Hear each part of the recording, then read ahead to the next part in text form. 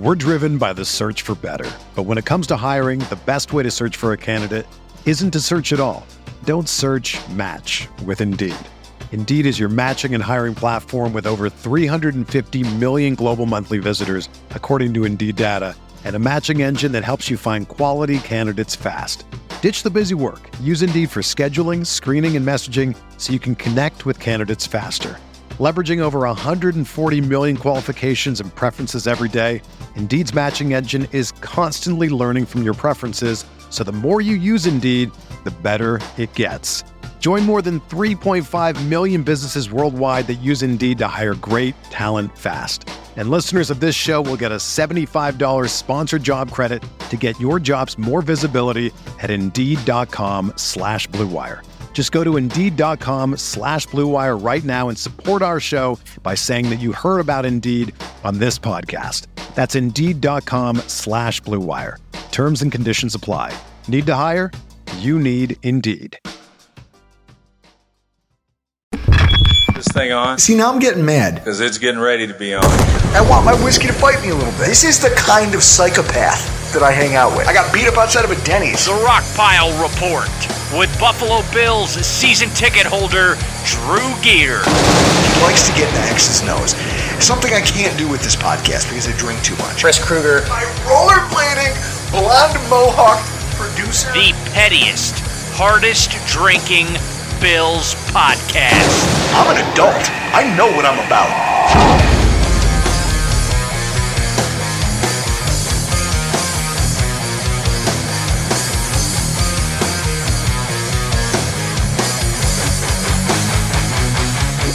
Welcome, everybody, to another edition of the Rockpile Report podcast. I am your host, Bill, season ticket holder Drew Gear. That's my producer, Chris Kruger. And it's finally time. Chris, it's finally time to get in here, stop dicking around. Yeah, it's the middle of July. Season's right around the goddamn corner. It's time to stop dicking around and actually talk about a little football. Chris, how much do we appreciate our listeners for sticking through the doldrums of the summer when there's really nothing to talk about? I mean, I don't know why they listen in the first place, but... No one ever does, do they? I'm happy we took a week off. No one would know it, but we took a week off. It felt weird, didn't it? No, it felt good. I didn't see you.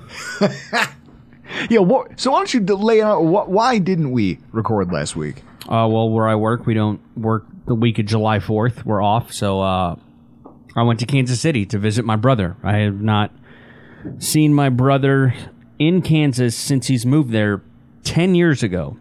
So, you know, I moved back here in November of 11, and then I eventually got engaged, married, divorced, job changes, so I didn't have the financial structure to go visit my brother until now. And I finally did it, and I drove. And the lady and I, we made it out there in 14 hours flat. We left at 3:30 in the morning on the 4th of July and got in at, I think, 5:30. That's some impressive driving, sir. Yeah. So you get there, you get out to Kansas City, Missouri, hanging out with your brother. Close. He's in Kansas. Okay, he's in Kansas. Yeah, he is like 10 minutes west of Lawrence, Kansas. Okay, here's a question. Has he developed a Midwestern drawl yet, just from his time out there? Well, I mean, he was already living in the South, so he has it. He has it. See, there's this weird phenomenon that happens that when people move, they just... I think involuntarily start picking up the dialect of the people around them. Have you noticed that? Being from the South and then coming back up here to Buffalo? Yeah, hundreds of times that I've gone back down to the South, they're like, oh, he's Yankee. And then I come back up here and it's like, hey, why I got that Southern accent? It's like, I don't. I don't. I don't have a northern accent, and I do not have a southern accent. So, all in all, what did you do in the trip? Tell the folks how it was. Share a little bit of your life, since it's always me sharing my ridiculous stories. Well, my brother bought a house like 2 years ago, just west of Lawrence, Kansas, and his driveway is a quarter mile long. There was a rotting tree And over the course of the week, you could just see one of the branches just getting lower and lower. So we had to go out and chop down a tree. My cousin from Orlando was also there. Yeah, your girlfriend was texting my wife and I pictures of you with an axe, and she goes, "Look at him, like a real man." Yeah. Yeah, I am like a real man. So we cut down a couple of giant branches, and you got to remind me because I do have in my car, I have a couple of pieces of mulberry wood from my brother's property. Ooh. Yeah, that way you can smoke. But it was just a nice, relaxing. Like my brother's neighbors, you can't see them.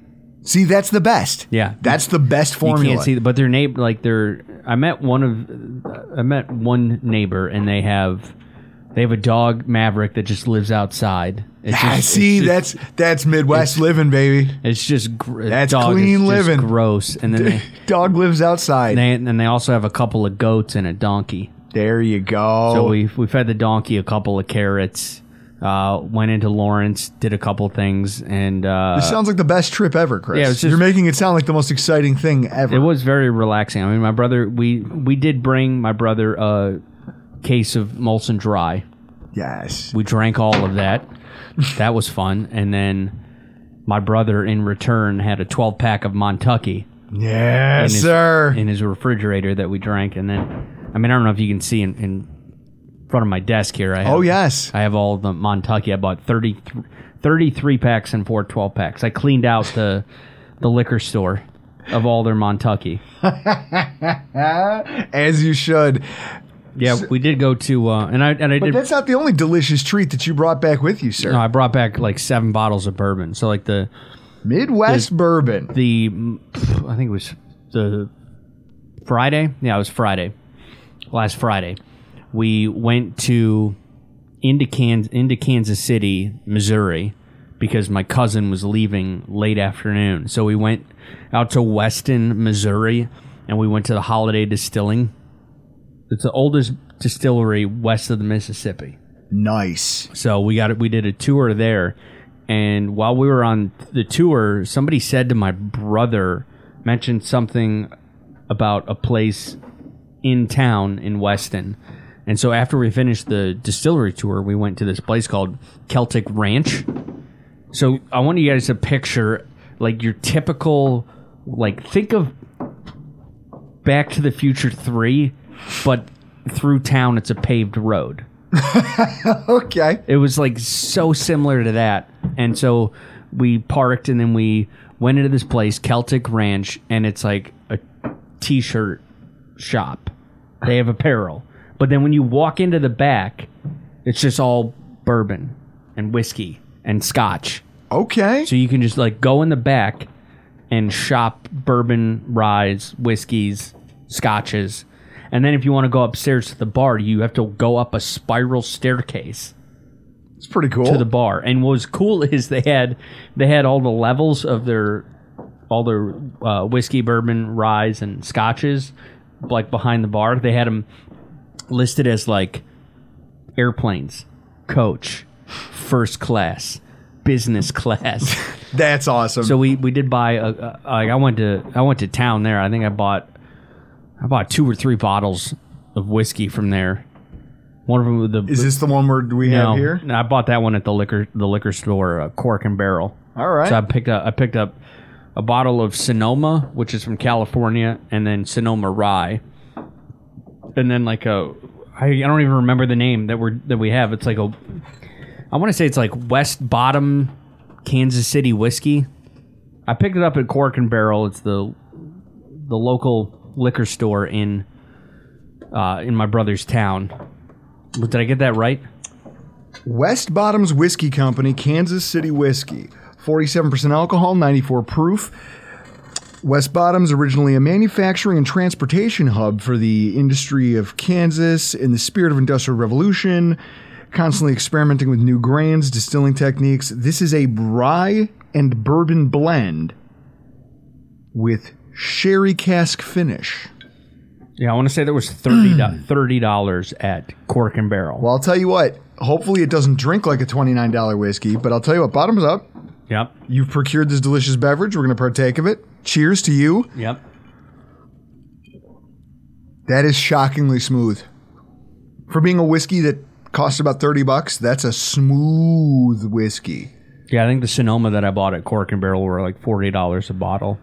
And then Well, here's what I love. We're toasting you and your girlfriend taking the first trip of your relationship. Yeah, we did. It's always a rough one. Yeah. And Me and my wife,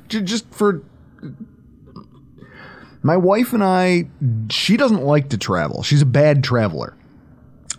She hates flying. She's deathly, not afraid, but she's just convinced she's going to die every time she sets foot on an airplane. So we don't travel a ton. Like, we don't fly around a lot. She's kind of a not a homebody in the sense she doesn't like going out here locally. She's a homebody in the sense that once she makes it outside the borders of Western New York for more than half a day, she starts to get homesick. And she wants to be back here in Buffalo. That's nuts. It is a little crazy. But I can tell you that we've taken trips, even just out-of-towners, weekenders. A lot of disasters. A lot of epic disasters. How did this one go? It went fine. Like, we didn't argue at all. See? I mean, that's what I love about you guys. It's it's annoying at 8:30 in the morning when she, like, we're in Ohio and she reaches back and goes into the food bag that we prepared and she tries to offer me a Werther's Original. My girlfriend literally brought Werther's Originals. Because she's a classy dame. Yeah. It would be nice to know, if any of you guys out there on Twitter, tweet at us at Rockpile Report. I want to know if you guys prefer flying or driving to a location. Because I chose to drive to Kansas City so I can bring shit back. And bring shit back you did. A delicious whiskey. A whiskey so tasty that I'm almost ashamed that I'm about to do this. But Chris, it's ice cold and I can't help myself. Montucky Cold Snack. You guys hear that? This is the beer that Joe Dirt would drink if he had a podcast. Yeah, Kyle Washington sent us 2 cans of Montucky Cold Snack. It's essentially it's the official, unofficial beer of Montana. Yeah. Come on. Well, who can't get behind that? It's like... Oh, it's delicious. It's so clean. It's... For people that don't know Montucky, it's essentially like in the same sense of a Jenny Cream Ale, which is only in Western New York, and it's the cheap Western New York local beer that you can probably get from Syracuse, maybe into Erie, and in that range. Like, Montucky, you can only get out west. I think Kansas City might be as far east as they go. Like, I bought 3 30-packs. They were $22 a piece. Ah, this stuff is delicious. Like, I think I once coined it as it's Coors Light with rattlesnake boots on. Yeah. I've missed this beer. Chris, thank you. Thank you, lady. Hope you guys enjoyed your trip. We have now a fridge full of delicious Montucky. I've got a glass full of some of the most drinkable $30 whiskey I've ever had in my entire life. And it's good because we're here to talk about football. I'm in a good mood. I've got good beverages. We finally got some good football to talk about. Before you jump into it, can you go into the refrigerator and pull me out a Seagram's? There might be a peach in there. There is a peach Bellini, sir. Toss that over here. I'm not going to throw it because you're not going to catch it. Yeah, I'm an athlete. Caught it.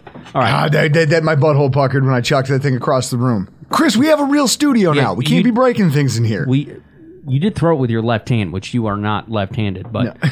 I mean, I'm going to break down the fourth wall here. So the last 2 podcasts we did were recorded on June 30th, with the AFC East one being released on the 7th. And then Mark Smith, our attorney, was like, what, no intro?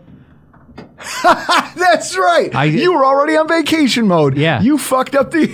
Yeah, like, I didn't put that show together the night we recorded. I put it together the next day, Friday the 1st. I put it together, and I uploaded it and, left it in there as a draft so you can finish doing the write-up and naming the episode. And then on Thursday, I'm not coming home till Sunday.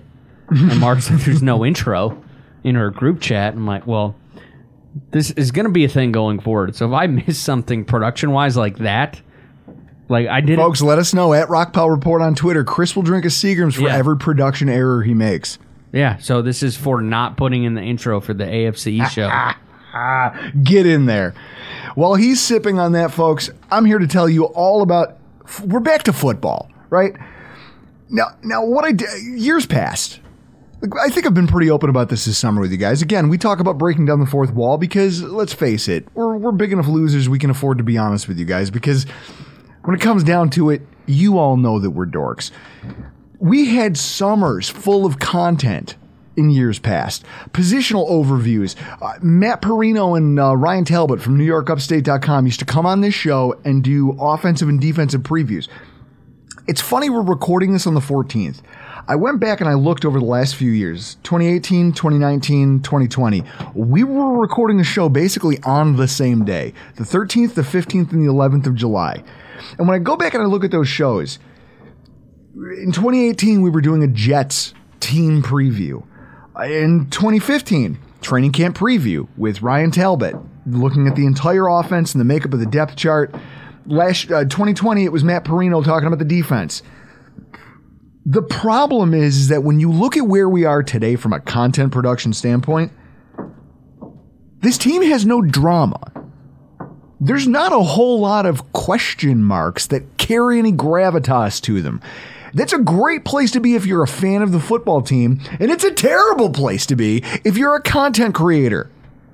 But I can tell you that I would happily sacrifice arguments over whether a rookie running back can be the savior of our rushing attack this year, or if wasting whole podcasts parsing through Forrest Lamp versus Cody Ford as a starting offensive guard.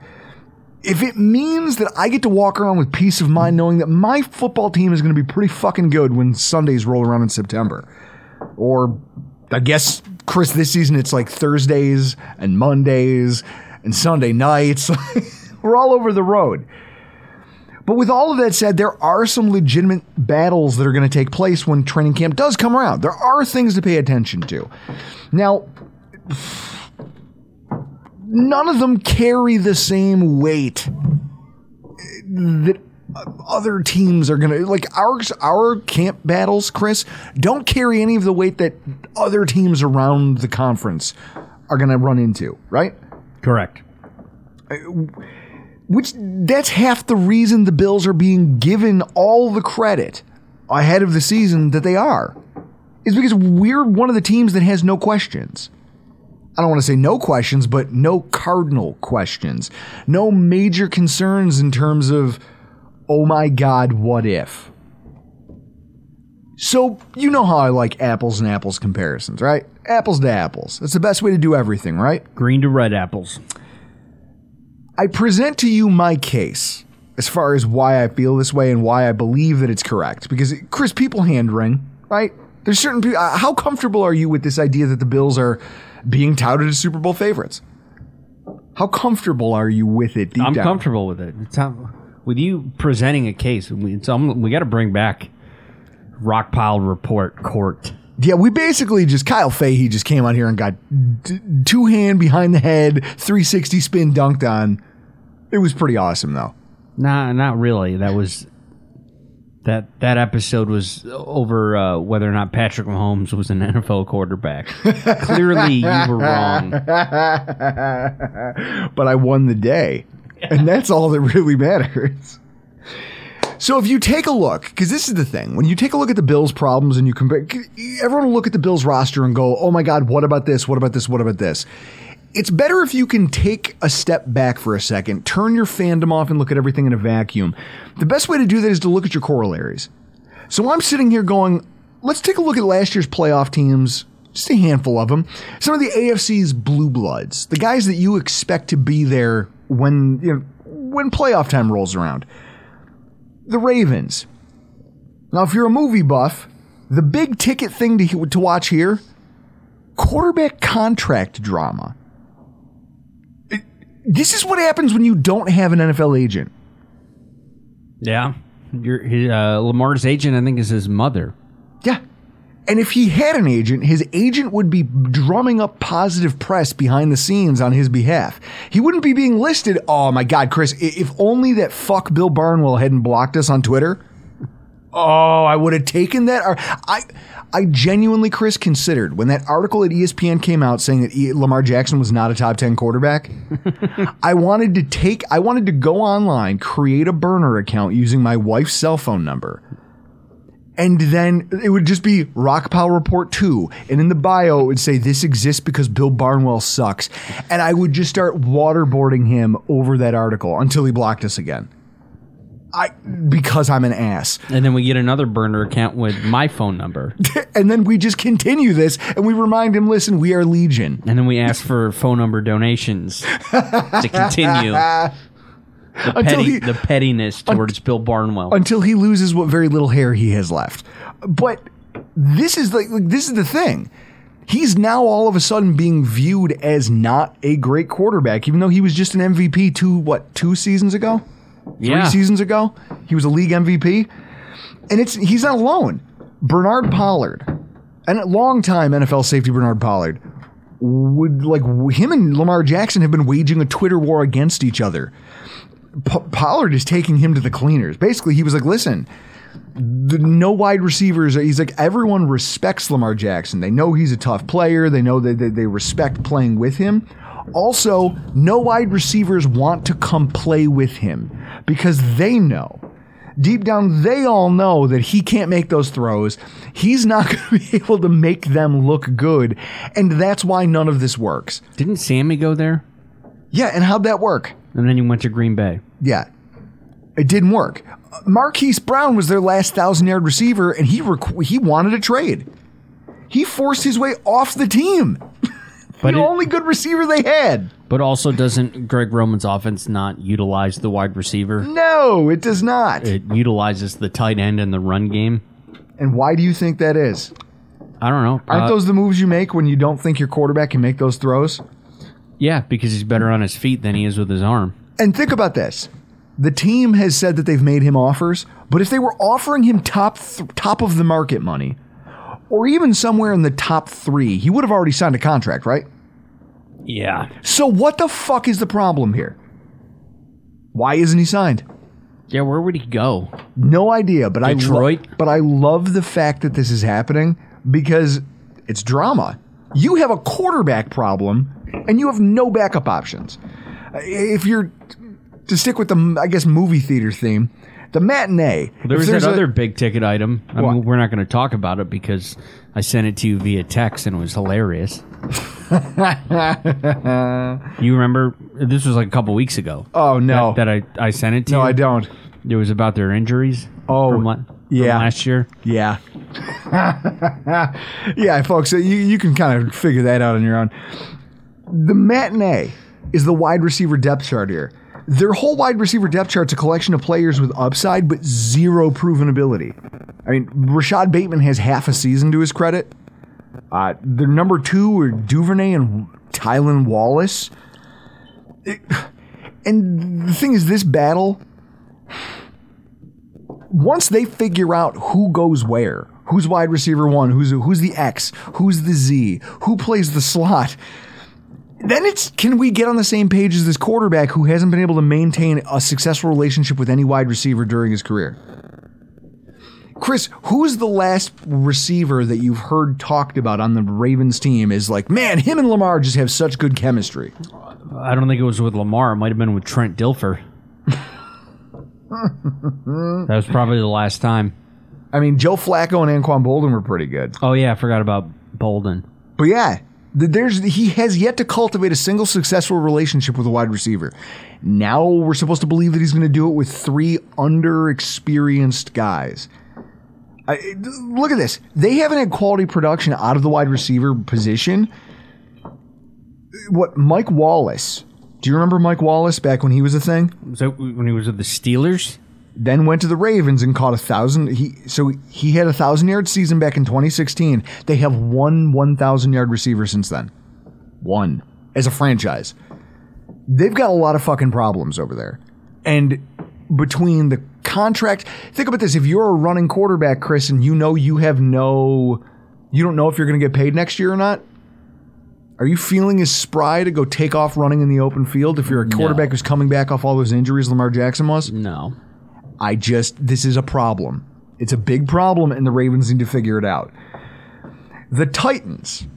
Hilarious, the Titans. Their hilarious exit from the playoffs last year after being the 1 seed, which, even though it did kind of like, they should have beaten.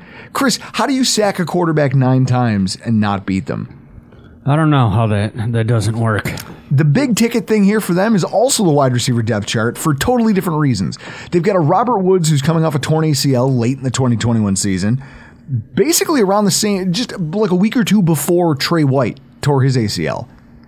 They're talking about Trey White maybe not being ready for the start of the season. Robert Woods ain't making it. He's probably not in that discussion. Rookie wide receiver Treylon Burks hasn't been able to practice. The Walmart Laviska Shenault has not been able to practice all preseason because of asthma.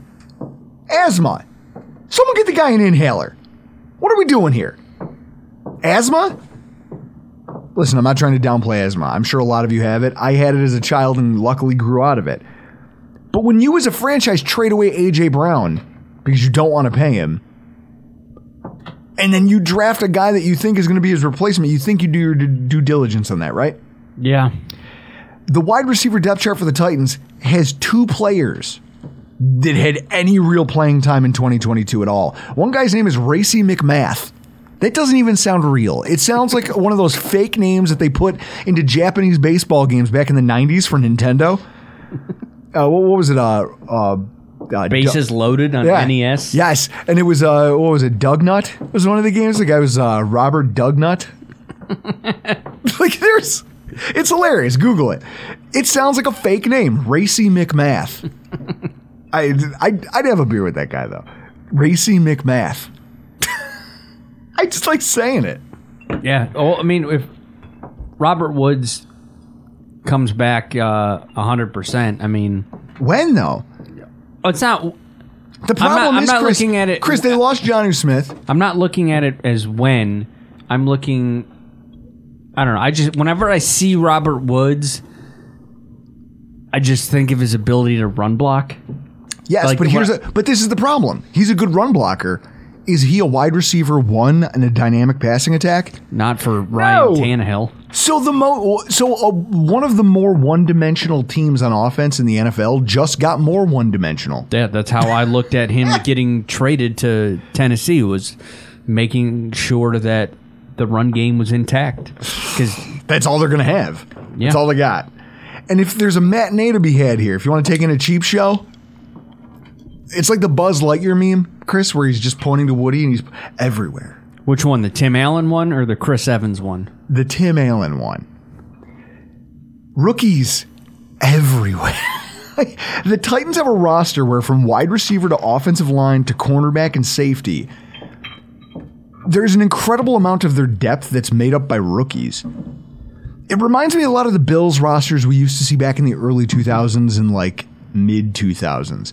Like 500 football teams, because you could do well for an early portion of the season, or you'd get some chunks where you'd string a couple wins together. But as soon as injuries started to pile up, you're literally replacing them with guys who should be on a practice squad. That's what the Titans have built here. They have nothing. I mean, for every Derrick Henry, Jeffrey Simmons, and Harold Landry, you've got a Caleb Farley and a Robert Woods. And then you've got nothing beyond that you even know about. They're all question marks. The NFL is one of the few sports where the injury rate's 100%. No team makes it out of a season unscathed. Correct. This roster is not built to withstand any kind of injury. So I don't know what they think they're building. I don't know where that goes. The Titans might be one of my, we're going to do an AFC roundtable show before the start of the season with some, with some diverse guests, some first timers. We're going to bring back JK the third. Oh, we're going to have a blast. Chris, remember the time I got hammered and picked the Jaguars to repeat as AFC? AFC contenders? Well, we did a show with Derek Ciapala on Rams Talk. Also on the Blue Wire Network now. Yeah, also. Funny, he trashed the network when we joined it, and now he's on it. Yeah, and then... Probably shouldn't have said that, but fuck it. Well, yeah, and then, we did his show, and you picked the Jaguars I was 15 beers deep. to go to the Super I Bowl. was Shane Gillising my way through that podcast. What do you want from me? After they had made it to the title game the previous year, and I had to break it down for you. I had to step in as a producer, and I had to say, "You're sure you think Nate Hackett and Doug Marrone will beat Belichick and McDaniels?" I had to break it down that way. To just to let you know, you're picking these coaches to do better. Well, and they didn't. I don't think they made the playoffs. Yeah, well, I'm telling you this. I'm calling my shot now. Titans, biggest team in the AFC, biggest regression. First seed in the AFC last year at the end of the regular season. Biggest regression of the year comes from the Tennessee Titans. It's my hot take. I mean, not to promote things, but next week we got Nate Geary, and I would say Nate Geary might say that about who we're talking about next. The Kansas City Chiefs. If you're looking to watch them like a movie, your big ticket is Juju versus MVS versus Josh Gordon to figure out who the hell is your wide receiver 1 and wide receiver 3. Obviously, Kelsey's number 2.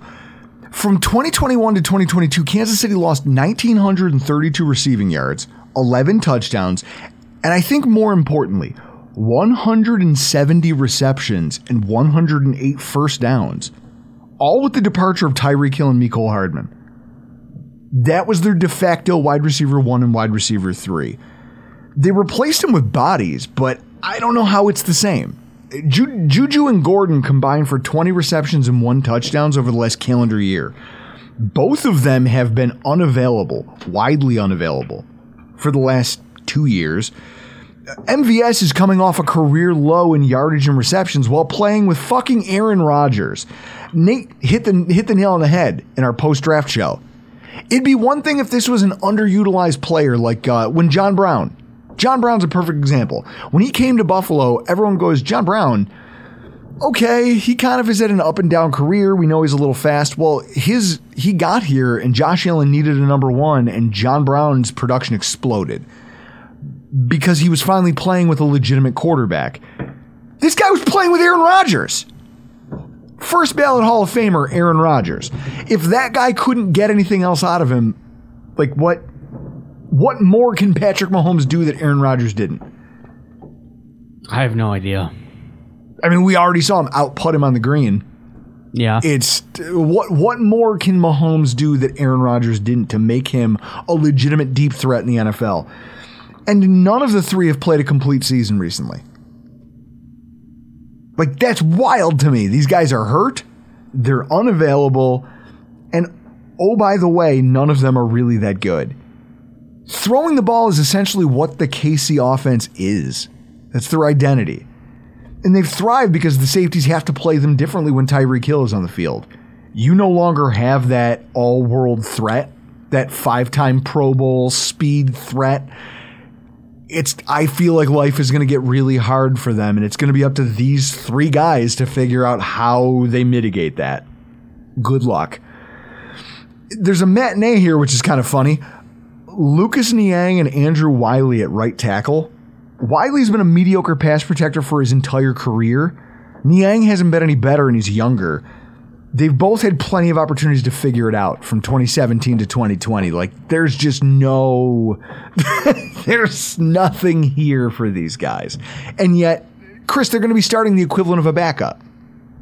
Starting a backup on most NFL teams that consider themselves to be contenders. That sounds fun. And if there's an encore that you could come back for thirds, if you're like, man, those first 2 movies were so good, I got to come back for another. Cornerback. The Chiefs legitimately have 1 defensive back on the roster in L'Jarius Sneed, who's a lock to start. Everybody else is some sort of also-ran or cast off from another team. DeAndre Baker. His situation was kind of fucked up. He gets accused of armed robbery. Yeah. Then he's acquitted, but he's out there. He's a free agent. So what does he do? He signs with the Chiefs. Why wouldn't you? You can get a ring, right? Yeah. Tears his Achilles. Because you haven't been keeping up in shape while you've been away from the game of football. First game or second game he's out there, he tears his Achilles. He's done. He hasn't been the same player. Rashad Fenton isn't going to be a household name anytime soon. Or they're rookies. So imagine watching your conference do what the AFC West did this year, just exploding with offensive talent. All of a sudden, the Broncos have a legitimate quarterback. All of a sudden, there's an all-world wide receiver on the Raiders to go along with a Darren Waller. All of a sudden, you have to, if you're the Chiefs, you got to go, hey, our shitty pass defense has to go up against a team that can do what we've been doing to teams for forever, which is we're going to hit you with a fast, shifty wide receiver, but oh, by the way, we have an all-world talented tight end.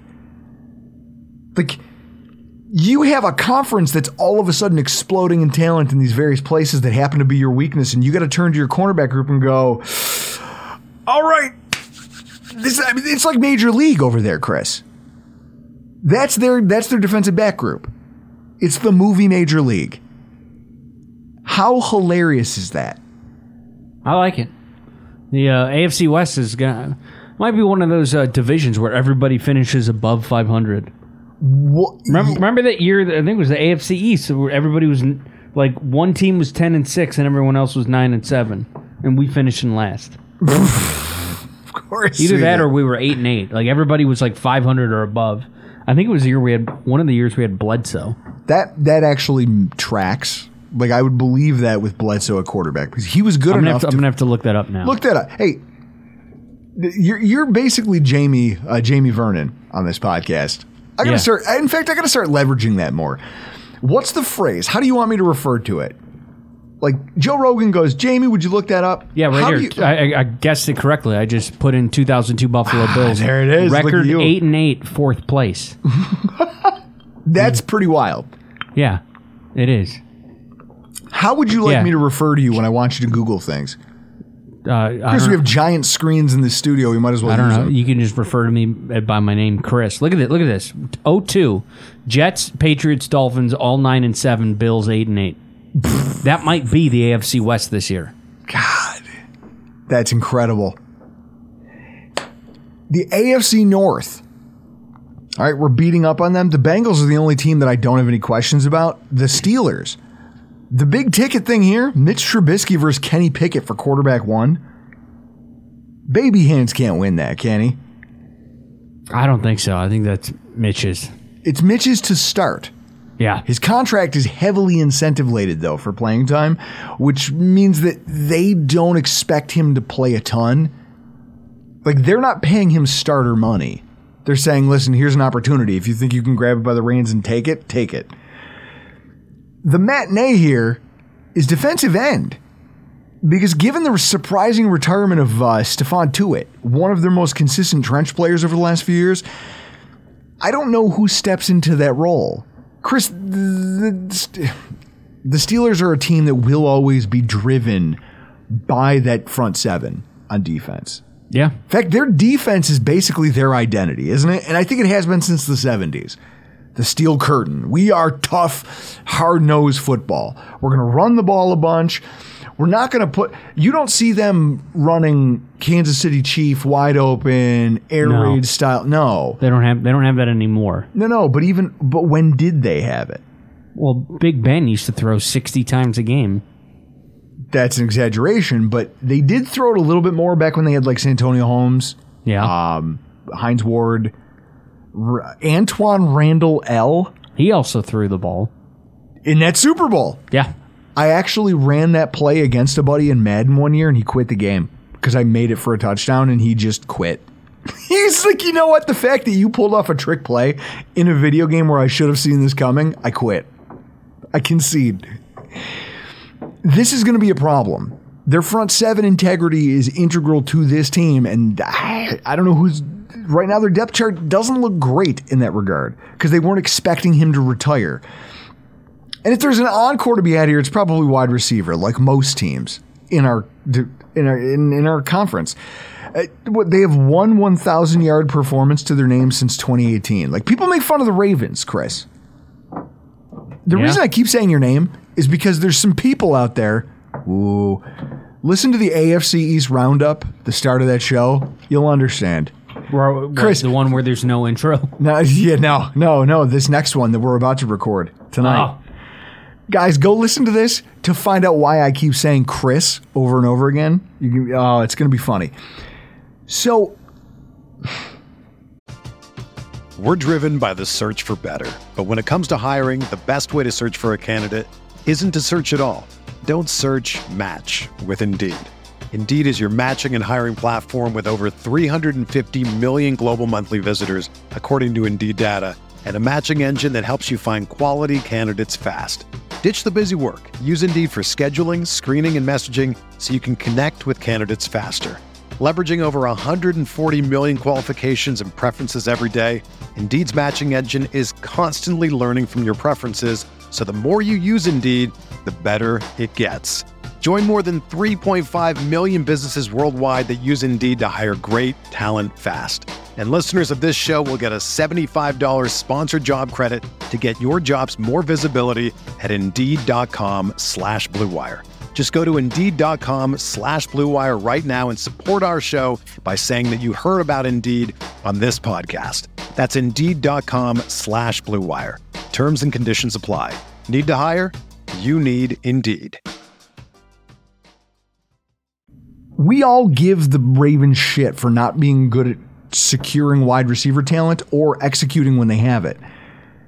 Well, the Steelers haven't been much better, right? This tough-nosed identity has become all they have. Big Ben succumbs to old age. He disappears.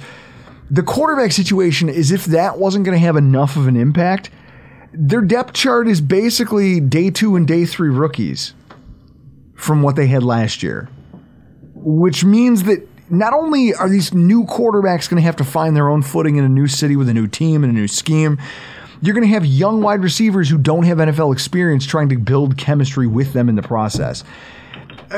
Miles Boykin, the bust from Baltimore, the gadget player and punt returner Gunnar Olszewski from New England. Like if this doesn't happen, this is going to be a shit show for them on offense this season. Yeah, I don't view them as much of a threat. And then you look at the Browns. It's Deshaun Watson versus the NFL. That's the must-watch TV here. They don't even know if their quarterback's going to be allowed anywhere near the field in 2022, much less who their Week 1 start. Jacoby Brissett could be their starter. Josh Dobbs could be their starter. Tennessee University quarterback Josh Dobbs? Yes, sir. What? Yes, sir. What is it, Rocky Top? Rocky Top alumni? No. And then you go to our own division. Okay, so the Buffalo Bills, we have a better situation than everyone we just talked about, right? Yeah. Just to bring it back to Buffalo. Then you take a quick look around the AFC East. The Patriots, what the hell is their offensive line going to look like? Isaiah Wynn played offensive tackle Isaiah Wynn, 914 snaps at left tackle in 2021. Trent Brown manned the right tackle position after coming back from the Raiders. All offseason and through minicamp, they've rotated them, and Wynn is now the right tackle, a position he's never taken a professional snap at. Joe Thomas once said, famous Browns left tackle Joe Thomas once said that switching from left tackle to right tackle is like being asked to wipe your ass with your non-dominant hand.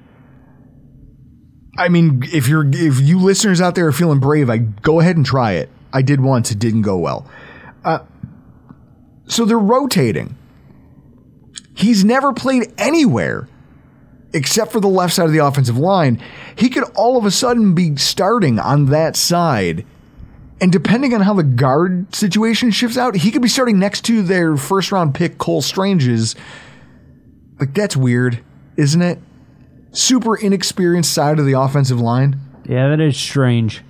And even if that's not the case, even if he starts next to Owenwu, it doesn't matter because you have a right tackle who's never played right tackle before. Is he a tackle? Sure, maybe it translates. I mean, Orlando Brown's made it work with the Chiefs.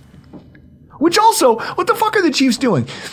Orlando Brown, you traded for him. You gave up a first-round pick to land this left tackle.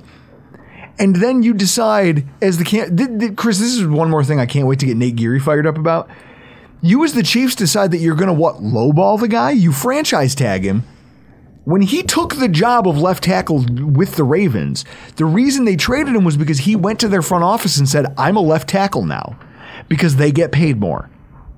So I want to play this position. I'm not going back to right tackle because I want money. I want money. I want to get paid like a good tackle in the NFL. So they traded him away to a team that, in theory, would pay him like a good left tackle. And Chris, has he or has he not done the job for the Kansas City Chiefs? He hasn't gotten Patrick Mahomes killed, has he? No. Okay. So here's the problem with what they're doing. You gave up an asset to get him. That's already sunk cost, though, if you want to take that approach. You gave up a first-round pick to land this guy in a trade.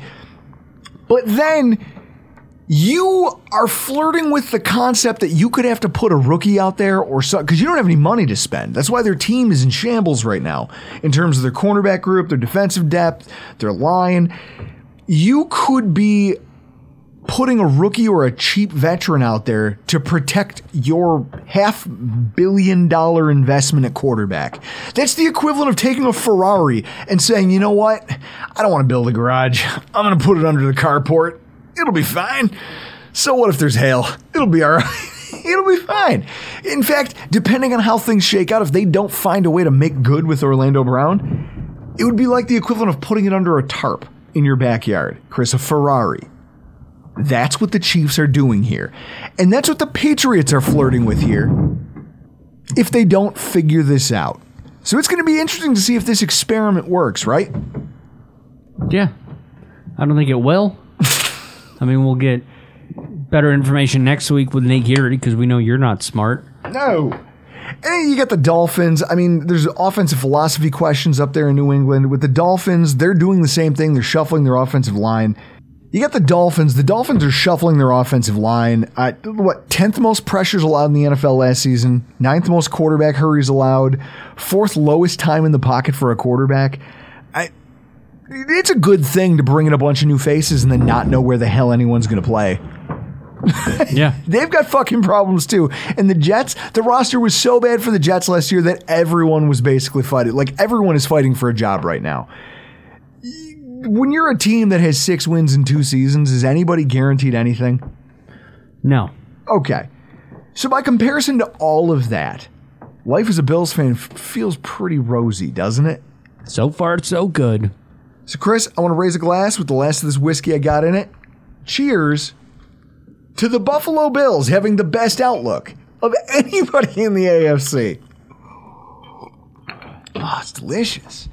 But that doesn't mean that there's nothing to talk about, right? Doesn't mean we don't have problems. We've got some camp battles that I'd like to highlight. So, Chris, we really took a roundabout way to get here, didn't we? Yeah, we did. And to lead off with a kick returner and punt returner. Yeah, that's how shallow our problem pool is. It's McKenzie. Do we need to get Ryan Sullivan on cover one? It's McKenzie versus Austin versus Stevenson versus Shakir as kick returner and punt returner. At this time last year, go back to July 14th, 2022. The Bills thought they had the return man situation ironed out. Didn't have to think about it anymore. On January 9th, 2022, or 2022, January 9th, Micah Hyde was returning punts against the New York Jets in our final home game because they no longer trusted anybody else to do the fucking job. Going into this season, it's difficult to know what the team's plan is in regard to the punt and kick return position is going to be because there isn't anyone who you can claim has the inside track on the job, right? It's easy to say McKenzie. It's easy to say that. Oh, McKenzie. Leading up to the New Orleans game on Thanksgiving, McKenzie was in the top 10 of return average in the NFL. Yeah, but he also fumbled because of gravity. And he's already been demoted once. For a rookie, of all things. He's also proven to have those ball security issues that other teams can and will target and exploit. Stevenson was given an opportunity to take the job from that point forward, and he did it so badly that they inevitably brought McKenzie back into the equation because they didn't have anyone else to turn to, and then said, listen, we'll use McKenzie as a kick returner. Micah Hyde is going to be our punt returner. And to his credit, that monster return, Chris, a 52-yard punt return in that New England playoff game, when just everything was rolling the Bills' way. A 52-yard return, he made smart decisions in terms of fair catches. He's like, listen, I'm not running anything because I'm just going to trot out here, fair catch the ball, and go back to the bench. That's what I'm here to do. I think I know when I can make it, but I'm pretty sure I don't want to. And that's what we did in the playoffs. Because we didn't have a body we could trust when the games actually mattered. That's a shitty place to live. The team basically, no pun intended, punted both of these guys. So now you bring in Khalil Shakir and Tavon Austin. You know the people who are on the wide receiver depth chart right now, Chris. Diggs, Davis, Crowder, McKenzie. Those are the top four, aren't they? Yeah. The last 2 or 3 spots behind them are a complete dice roll. And when you look at the depth chart, outside of those 3 players, Austin, Shakir, Stevenson, and McKenzie, there isn't another athlete on the roster who profiles as being capable of a starting option in that kind of a role. If I'm handicapping this thing, here's how I'm looking at it. Regardless of whether some neck-bearded idiot will tell you on Twitter that Austin is a quote-unquote roster lock. I love that, by the way. I love it, and I think you all know who I'm talking about at this point. He's a barely rosterable player for most NFL football teams, much less one as deep as Buffalo, who he has some nice things he can do for you on special teams if that's the only thing you're asking him to do. I looked at his stats, Chris. Negative 22 yards before the catch in 2020 with Green Bay. Four games, 5 receptions, negative 22 yards before the catch. What does that tell you? He's literally only good for screen passes. Yep. Okay. On a Jaguars team last year that had nothing going for it. They didn't have a play. Who's a wide receiver that you can name on the Jaguars? Go. Yeah. I don't know. Nobody does. Nobody can name one. Who's that failed wide receiver they drafted? Blackman. Blackman? Will Blackman. Is that right? Will He's better Blackman? on Twitter than he was in the NFL. It's hilarious. On a team with no playmakers to speak of, a team that's just thirsty for a playmaker, he caught 11 first downs in 13 games. That doesn't scream offensive capability, does it? No. So, I don't know. If you kept Austin as your return man, to me, I don't know, it would just signal that not only did McKenzie really, really fail to improve in terms of the possession issues, his vision issues, but also it would prove that our rookie and sophomore options here are too raw for the team to believe that they'll develop as the season continues. Stevenson will get some opportunities here, but considering the way they treated him last year, I can't imagine that he has a long leash. He's going to have to stand out and do it quickly in order to avoid being surpassed on the training camp depth chart. We're going to need another preseason punt return. Well, that's it. You got to do something because like Austin, he's a player who no one is looking at in terms of ability to produce on both offense and special teams. Shakir is a rookie, which basically makes him Schrodinger's kick returner. You don't know if he's good at it or not, and you've never seen him suck, so as a fan, you go, woo, let's see the kid! And you say that right up until he fucks up. Right up until he, fumbles on the goal line? Takes a punt out of the end zone when he shouldn't. Yep. Gets a kick return and doesn't know enough not to try to break it. Ends up fumbling. It's like, dude, you should have just... Kick return, you had the ball, you should have just gone out of bounds, gone down. Punt return, you could have just ran out of bounds, and instead you tried to fight for extra yards and you got stripped. These are all rookie mistakes. And I think it's worth noting, in 2021, there wasn't a single rookie who cracked the top 15 for yards per return average among qualifying returners. In 2020, there wasn't a single rookie who cracked the top 15 for yards per return average among qualified returners. In 2019, Chris, do you know what I'm about to say? No. Yeah, there wasn't a single rookie who cracked the top 15 for yards per return average. Leaning on a rookie as a kick returner is a cool idea, and it's not something that I see myself or Sean McDermott ever greenlighting because it doesn't work. It doesn't work. And Sean McDermott, you see the way he treats rookies. Yeah. Unless he's got to play you, he'll sit you. McKenzie drives everyone nuts, and he's that Colts All Access TV show. What was that? It was Hard Knocks? Yeah, Hard Knocks during the season. Okay. It illustrated that they knew that they could pick on McKenzie in the return game, and it worked. He fumbled on like our 15-yard line and immediately led to a touchdown that caused me to leave the stadium and get my ass kicked by a giant pricker bush. I blame McKenzie for this. But he's also the most tenured, surefire thing in terms of returnability. How scary is that? I don't know. Well, we still have Hyde. We still have Hyde, but do you want Hyde returning kicks? No, you don't. So these four are going to duke it out to find out who's the guy. Who's the guy? And while they're doing that, it's going to directly feed into the next one, which is final wide receiver spot. I saw an article by a blog that will remain nameless because I don't want people to think that I just come onto this podcast and shit all over them and then take it personally, even if I am kind of shitting on their work. But this article, the paragraph about wide receiver battle starts off, the Buffalo Bills will most likely keep 7 wide receivers. With all due respect, and remember I'm saying with all due respect, that idea ain't worth a velvet painting of a whale and a dolphin getting it on. Whoever wrote this hasn't done their homework. From 2017 to 2021, the Bills have never kept more than 6 wide receivers on the active roster. In fact, there was a few times, 2017 and 2018, when they only kept 5 because the return specialist job wasn't being handled by a wide receiver.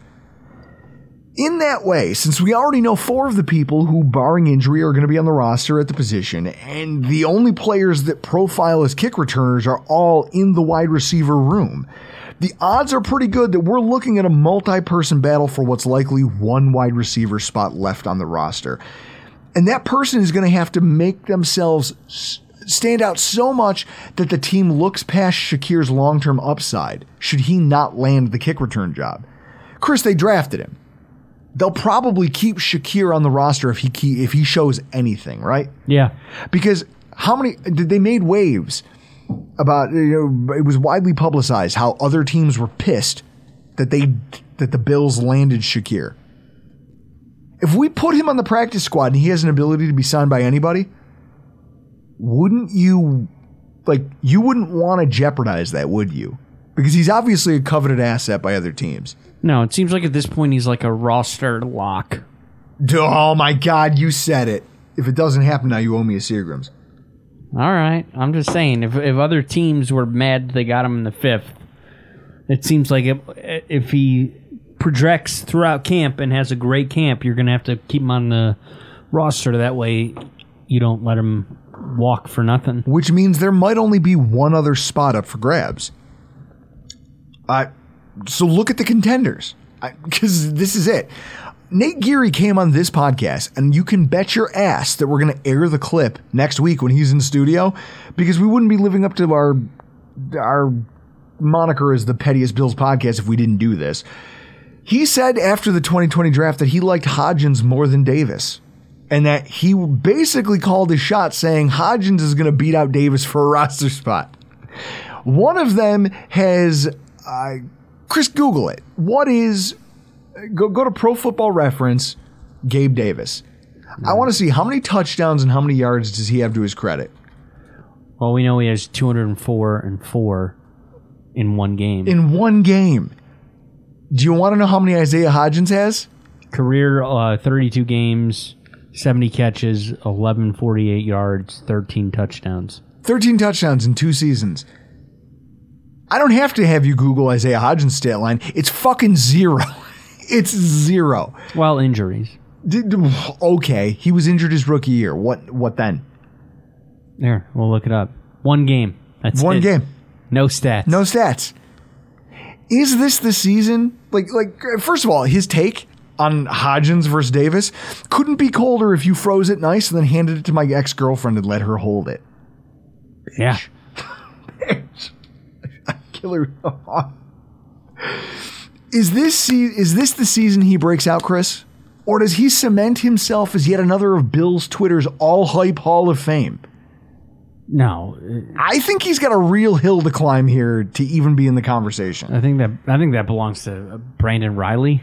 Oh, no. Yeah, Brandon Riley's up there too. Fucking guy. Brandon Riley 2.0, Tanner Gentry. How about this?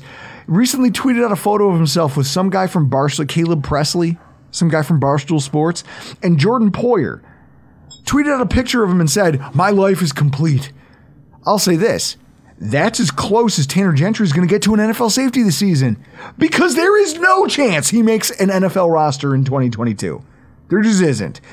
And Touchdown Jesus, he's a cool story. He's got special teams utility, and he's got a great head of hair. He doesn't have a place in this offense, does he? He's caught a few first downs. Touchdowns. When you had to turn to him, he's caught a few passes. But is he a guy that you can expect to be... Like, does his special teams ability give him the inside track? I don't think so. You could trade him back to Green Bay. Aaron will want him. Especially after losing Devontae Adams? Yeah. Hey, you like this guy so much, give me a fifth for him. It's going to be interesting to find out how that all shakes out. And then, just because I'm petty, Cody Ford versus the universe. Not even just versus the fucking universe. I'm old enough to remember a time when the Bills' right tackle woes were solved because the Bills traded up in the draft to draft this mountainous offensive lineman with a high-profile collegiate program history that was going to make everything better. Those were fun times. That guy went on to split time his rookie season with a journeyman free agent who I called. Boom! You're welcome. I called the signing of Ty Nsekhe. And basically lost his job to Ty Nsekhe down the stretch and into the playoffs. But obviously he's a rookie, right? You're raw. It's okay. Next season's going to be the year you put it together. Nothing but growing pains. Oh, look who's coming in. It's Kyle Trimble. He's here. There we go. The most unprofessional professional podcast just gets a little more unprofessional. Guys, Kyle Trimble just got here. We're in the middle of wrapping this podcast up. Kyle, go pour yourself a drink, grab some pizza. We will be out with you in a minute. Yeah, thanks for wearing your own apparel, you dumbass. Oh, dude, don't shit on him. Brand awareness. How dare you? How dare you, sir? You know what? Yeah, exactly. You give him the finger. Chris, this is what I love about this show. There's no rules. We do whatever the fuck we want. No. Guy walks in, we don't silently nod him out. No, fuck it. But so everyone's happy, right? They go, okay, well, he'll learn. Well, all of a sudden, the following year, we get this right tackle off the scrap heap. Right? Yeah. The Carolina scrap heap. And he somehow beats out Cody Ford for the right tackle job so badly that it makes him a guard. And it didn't go well at guard, but everyone goes, growing pains. Hey, whoa. Young guy learning a new position for the first time, got hurt, missed half the season. He'll be better the next go round. It's going to be fine. Then last season, he saw the field a bunch and was a liability anytime he was on the football field. He graded out as one of the worst offensive linemen in the NFL statistically. He registered a 3.1 out of 100 for a Pro Football Focus rating against the Washington football team. A 3.1. And I remember doing the recap of that game, Chris, where I pointed out how many times Cody Ford got beat, and Josh Allen is luckily just fast enough that he goes, oh, I see you getting beat. I'll just use that guy's momentum against him, slip behind him, get out into the flat, and make a crazy throw. That was our saving grace. Yeah. The guy might as well not be there. I hate to say this because, it's a trope, right? A road cone could do that guy's job. Comet Flasher, the company that puts out the barrels and the road, signs for the Buffalo Bills games, could lend the Bills a barrel with a blinking light on it, and it would have done the same job Cody Ford did in 2022. Correct. So, I feel like we're not giving this segment the attention it deserves. If only we could get Jay Skursky in here. Who's also blocked us. Yeah. And that was horseshit because all I did was point out, hey, you kind of did a hack job with your article. Not even heck job. I go, listen, your premise is flawed.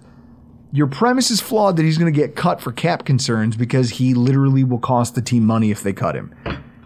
And he blocked us on Twitter because I didn't like his article because I thought it was flawed, which it is. And was. And Cody Ford, even though he sucked ass, was still on the roster. We're going to do a show where we bring in all the people who don't like us and make them talk to us. Mark my words, this is going to happen. Jay Skursky will be here in studio. That sounds like it would be a podcast on the road. Oh, yeah, no, that's a neutral site. That's a neutral site. That's a neutral site game. I meant by on the road, where we're both wearing New Balances and we're running because they're trying to get away from us. Cody Ford is now heading into a make-or-break year, and free agency taught us that Brandon Beane might not give a shit about Cody Ford's future. He signs Roger Saffold to a starter-level contract, follows it up with Ryan Bates, starter-level contract. Ike Bucker, backup-level contract, even though he's not even healthy enough to play guard right now. Signs inside interior offensive lineman Greg Manns to a backup-level contract, and then Quessenberry to a backup-level contract. He backed up our entire offensive line from start to finish with starters and backups. Considering it's the guy's final year, the fact that our GM literally just avalanched experienced talent onto the roster at this guy's position this offseason. Some of the guys that he brought back were guys Ford has been benched for in the past. Doesn't that pretty much send the message that, hey, Cody Ford, we don't need you? Yeah, it does. We don't need you. So it's going to be interesting to see not just where they slot Ford in terms of which unit he's working with, because he's obviously not getting time with the ones. That's not going to happen. But if he's out here with the third offensive unit, that's going to speak volumes about what they think about him in regards to his future. But also what he's capable of doing against our backups is going to be fun to watch because we might have one of the deepest defensive line rotations in the conference. They're supposed to be pretty fucking good this year. Jordan Phillips, as a backup, could absolutely eat his lunch. Yeah. Seagram's bet time. Does Cody Ford make the cut this season, Chris? Funny that you bring that up. I have in my hand, you know what this is? It's the Seagram's bet board. Third one down. 1, 2, 3. Kyle Trimble, who just walked in here. Hey, Kyle, come in here. Yeah, what does it say? Read the board. Yep. Kyle, come in here. Listen. Why don't you read what the third one down says? Step up to the microphone here. Yeah, use Drew's mic. My mic. Third one down. You can pick it up. Kyle, Yeah. lamp over Ford at guard. That was probably one of my worst takes ever. And I'm going to pay up tonight. So excuse me while I open this Seagram's for you. It's a peach Bellini. Oh, guys. All right, so that felt good. Look on your face is priceless, Kyle. Yeah, I don't think Kyle's you never had a peach Bellini. Had other ones, not this. Oh, that's hilarious. All right, so Chris, you and me, does Cody Ford survive this offseason? Probably not. He has $870,000 as his dead cap number. His release would give us $1.5 million in cap space. The guys ahead of him have all accomplished more. I feel like this is a slam dunk. It's a no-brainer. That boy gone. And also, I'd like to say that on a personal note, I can talk about this now. Remember the stake bet that I had to pay off to... Yeah. The stake bet that I paid to Greg Thompson Yep. and Aaron Quinn? Yeah, we went to... Aaron Quinn paid for his own dinner. Yeah. But I had to buy... a $400, $500 steak dinner with whiskey and all the fixins and everything else at Chop House. You actually came and met us. Yep. Wait. I saw Cody Ford in the parking lot. Okay, so this is it. So we're standing there now. Aaron Quinn, if you guys listen to the Cover One podcast, they're actually recording tonight, so go check out their show at 9 o'clock. Well, it's going to be too late, but go check out their show on YouTube. Go support those guys. They're fucking hilarious. But what's funny is that they... So we're there. And the whole day, Aaron Quinn is basically like, nobody knows this if you don't talk to him. Aaron Quinn is essentially Curb Your Enthusiasm, Larry David. Yeah. He's basically Larry David. Or Seinfeld. He's complaining about how he doesn't have any dress clothes because he's a stay-at-home dad and he's never invested in it. He used to run restaurants. And I'm like, dude, put a blazer on and some jeans. So he shows up, blazer, jeans, white New Balance. white New Balance because he's dad status. Like a Jerry Seinfeld look. And he's complaining about how, man, this sucks. Like, I hate dressing up, blah, blah, blah, blah, blah. This, whatever, this better be passable for getting into the chop house.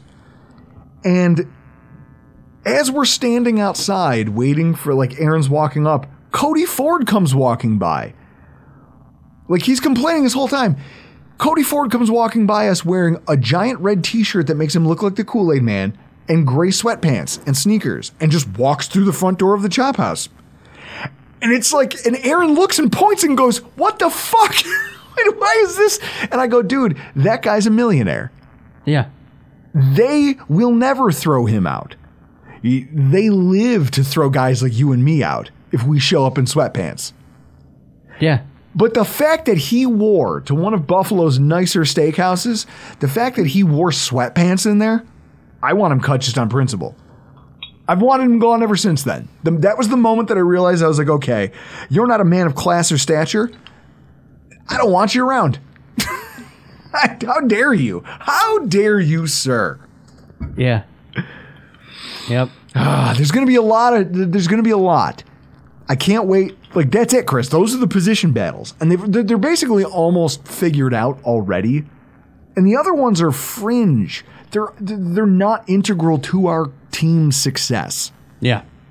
It's amazing that we're in this place. I can't wait to watch it play out as training camp gets off the ground.